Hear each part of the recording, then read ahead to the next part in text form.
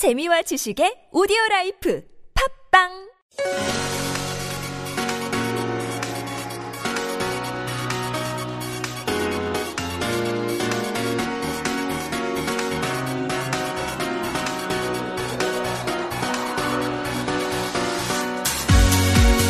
In this week's Planet Korea, we welcome back our friend Colin Marshall for another installment of our occasional series on Korean urbanism.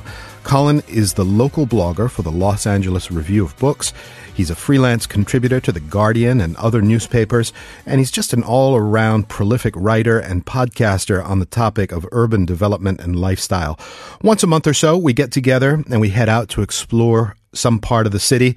This week, we took a sunny afternoon and visited a part of Jongno that was once the crown jewel of Seoul's economic progress. And these days, it's a laboratory for the city's efforts to balance the neighborhood that was with the neighborhood that can be. Have a listen. Colin, you've been telling me about this place for a while now. We've been planning to come when we finally made it. Sewoon Sangga is the name of this place. I figured it was going to be a sprawling sort of labyrinth of little hallways and alleys and things like that. But instead, it's kind of a tidy-looking building. Well, from the very front, and you'll see that labyrinth, those sprawling alleyways all inside it, because Sewoon Sangga is not just a building. It's a complex of buildings. It's a whole, like a row of battleships sailing from Jongno up there down to Twegero. So it's a total of 7 buildings right now. One was demolished about 10 years ago, but it was built 50 years ago, in 1968, as an all-in-one, as a city within a city, as what they would call a megastructure in the West in the 60s and 70s, an attempt to make a new city contained within a single complex, built of concrete, not so much thought given to aesthetics, but it was a super ambitious project for the time, and it still stands, though it's been in danger of being under the wrecking ball, falling to the wrecking ball. Now it's entering a new phase in its life. Dashi Sewoon, they're calling it, or to explain the name Sewoon Sangga a bit, Sewoon, if you just break that down, like many Korean words, it's a compound. Sege의 기운, the energy of the world, or the shopping center with the energy of the world. Dashi Sewoon sounds a bit like rebuilt, or maybe even a reborn Sewoon Sangga. And this is a project of just the past couple years.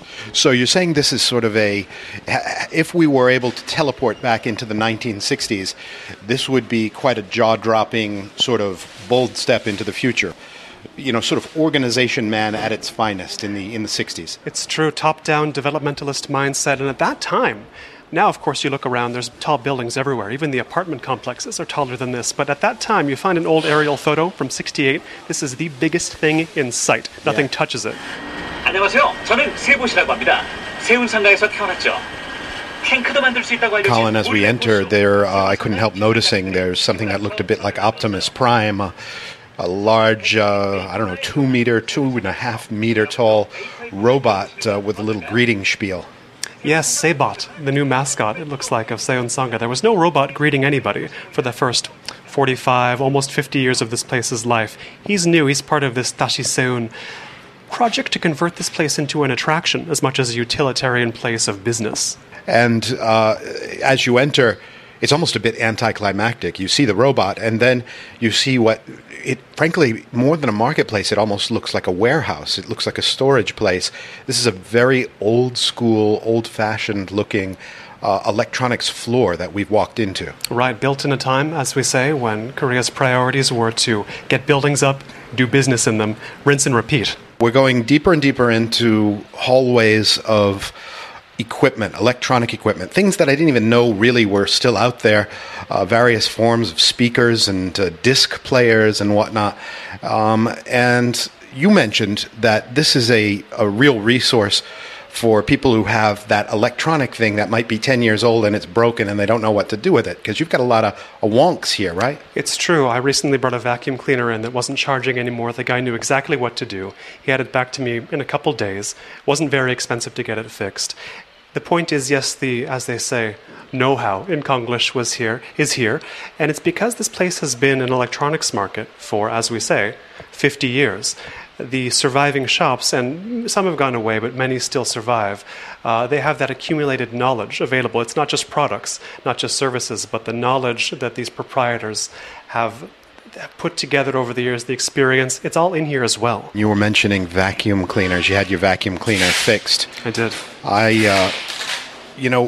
We have a certain European brand of vacuums at home that my mom has literally been using since I learned what a vacuum cleaner is. That's a hardy product. That is a hardy product, and it's one of these big sort of olive pickle green tanks of a vacuum cleaner that you drag behind you on wheels. And until I was a teenager, I didn't even know that a vacuum cleaner could look any different than that. And needless to say, when I came to Korea and saw these little compact, sort of rechargeable, upright brooms with canisters, it was like a teleportation for me. Is this the future? This is the future's now. I mean, a vacuum cleaner for me is a true nostalgia item. I'm still sort of trapped in a previous decade with vacuum cleaners. Colin, I guess one of the iconic experiences in Korea is to go to a noraebang, and you'll find always the singing machine in the middle, and then you'll find all kinds of whirring disco lights and strobes, and tambourines and handheld mics, which are pretty heavy on the reverb and the tremolo. And the heavier the better. The heavier the better to, shall we say, camouflage our shortcomings in song. And you always wonder where does all this stuff come from? And now I see in Sewoon Sangga, this is the epicenter for restocking and restoring the equipment of Seoul's noraebangs. If you want to start a noraebang, this is where you go first, after you've got your space. If you want to make your home into a noraebang, this is also where you go. As you say, complete with the disco ball, yes. Complete with the speakers, the actual unit that loads the songs, and not just noraebang. I mean, I was walking through a little earlier, and I saw a stack of those little jindong bells. In coffee shops, when you order, you get that bell, the disc that lights up and buzzes. Those come from here. Okay. And so much of these electronic devices you see in use in businesses every day, many of them, in all probability, came from Sewoon Sangga. Perhaps the mics can pick up a little extra echo now because we're in this really tall atrium. It's about 3 or 4 stories tall, with a sunlit roof, with sort of some past materials. It's a little bit worse for wear over time, and it's an open space. It reminds me of kind of a 1970s motel in a way, in terms of the square features. You've got basically 3 floors of contiguous balconies that look out over the atrium. And, it's a very boxy space, but apparently back in the day, this was a very cool and very chic place to live. It was. These are the upper floors of the northernmost building of Sewoon Sangga, of the complex, right up against Jongno. And yes, this was the first. Sewoon Sangga was the first ever mixed-use apartment, residential and commercial complex in Korea. This was the first time a complex like this was built where there was shopping and you could live. Now, what we're seeing are former apartments, and you can still kind of sense that it used to be apartments. They're offices now, many of them with a focus on the sort of new generation of makers, places that, or there's also architecture firms and design firms in here, but this was all, yes, high-grade housing at one point. In 1968, you had to be somebody to get one of these units in Sewoon Sangga. I mean, now they seem small and they don't meet the luxury standard that someone expects from a Korean apartment tower these days. But in 68, 50 years ago, there was nothing better than here. Colin, we are in the clouds. Sewoon Sangga, I was unaware before. I no longer am unaware. Has a absolutely beautiful roof, a roof garden even, they call it. No one was aware until about less than a year ago. 1 year ago, you couldn't come up here. It wasn't built. This is an addition to the top of Sewoon Sangga, making it taller, adding a walkway around the roof, but yes, a roof garden as well, forming what they call Seoon의 옥상, or Seoon's rooftop. But colloquially, it's Seoul의 옥상, Seoul's rooftop, because look around you. Seoul is all around you. Seoul Tower is there. The Jongmyo Shrine is there. Plenty of mountains and trees and towers, but also the older generations of lower buildings, workshops, a lot of corrugated iron I can see on roofs. Buildings not in great shape and buildings in very good shape indeed. Towers just being built, still halfway to completion, glossy skyscrapers, every kind of building in Seoul you can see from this Seoul의 옥상. It really is like being sort of embraced by the city up here. You've got all the different facets of the city. If we look down, we can see sort of the shanty nature of Jongno and what Jongno might have looked like in, say, the late 50s, early 60s, before businesses and government got ambitious and started building centralized communities like this. And then, of course, like you mentioned, the skyscrapers are all over. And then on the other side, I guess that would be the Jongno Shrine from Sewoon Sangga. That's east, isn't it? Or is that north? That's north. The Jongno Shrine is north. And actually, when you look straight down, we can see this concrete ramp that leads in a way from Jongno Shrine up to Sewoon Sangga. That ramp used to be the first building of Sewoon Sangga, Hyundai Sangga, but it was demolished in about 2008, so 10 years ago, when all of Sewoon Sangga was supposed to be destroyed. It was ready to go, ready for the wrecking ball, was only actually saved officially in 2014. It was in limbo for a while there. No one in this building knew what they were going to do if they had to go somewhere else. But as you know, Seoul had a change of mayor. Park Won-soon is not into big buildings. He's not into demolition, not into mega projects. He's into reusing the existing infrastructure of Seoul, the existing buildings. So this is a very characteristic project, Dashi Seoun, for the Park Won-soon era of Seoul. Every city has to reinvent itself, but you don't want that to be through demolishing itself and creating a whole new image and identity. You want to refurbish what you have to the fullest extent possible and leave those traces of the past. I mean, you see that in great cities of the world, London, Paris, New York, and so on. All of these telltale buildings that were standing there in the 1930s. Obviously, Seoul has had some traumatic times since then. But the idea of keeping things more or less unchanged but reused is such a cool approach. And this shows you how much things have changed. In 1968, when this was built, it was built under the auspices of a mayor named Kim Hyun-ok. Do you know what his nickname was? Go. The Bulldozer. That tells you everything, right? I thought that was Lee Myung-bak's nickname. He had that too, but Kim Hyun-ok was the original bulldozer. He was the bulldozer. Lee Myung-bak, he bulldozed, sure, but he was nothing compared to the bulldozing going on in the 60s and the just massive construction without a thought as to what was there before or what things were going to look like 20 years down the road. You know, the real bulldozing happened 50 years ago. I would think like the ultimate hipster move would be to live in Sewoon Sangga today in 2018. Can you?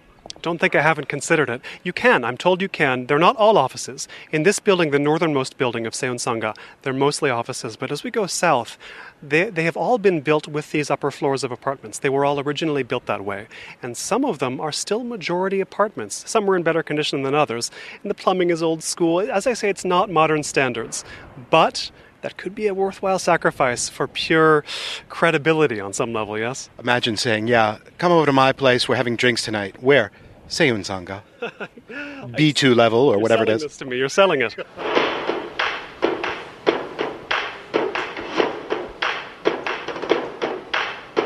So, Colin, as if that building that we just walked through wasn't enough of a de facto museum of the history of consumer electronics, we're in an actual literal museum of consumer electronics. On the grounds of Sewoon Sangga, it's brand new.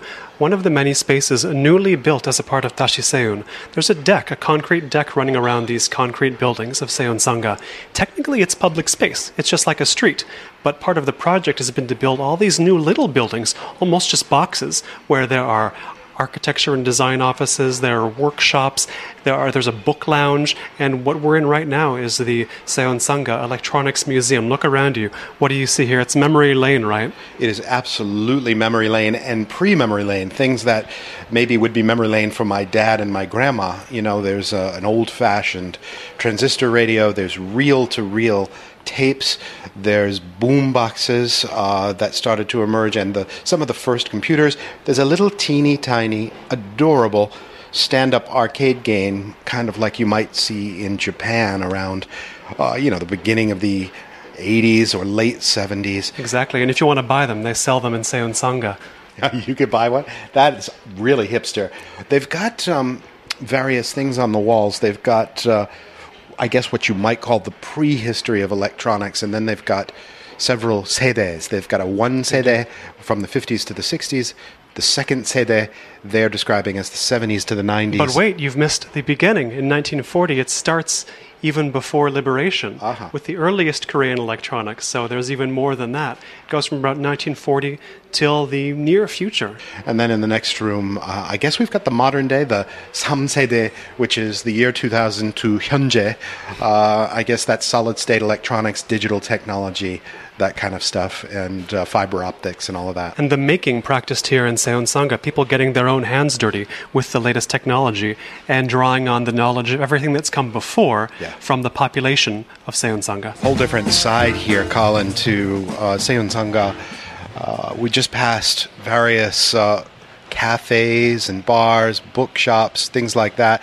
It almost seems like a little nascent Iksan-dong kind of arrangement here. It has that vibe. It does remind me of our segment we recorded there a few months ago, maybe a few years ago now. But we are in Daerim Sangga, another building that's part of the Sewoon Sangga complex. We're out on the third floor deck still, though. And here you can really see the new generation of Sewoon Sangga businesses mixing with the old. We have, this cake shop, this new coffee shop, very high design, some bars that are getting ready to open for the evening that they're clearly brand new, and they're run by young people, and they're right in here with businesses that have been around for 10, 20, 30 or more years altogether. And it's something that makes you think about makes me think anyway, about one of the legal provisions made for this Dashi Sewoon project. There was an agreement signed in 2016, nothing I've ever heard about in the world of urbanism. It was an anti-gentrification agreement signed by both the city of Seoul and the residents or tenants of Sewoon Sangga.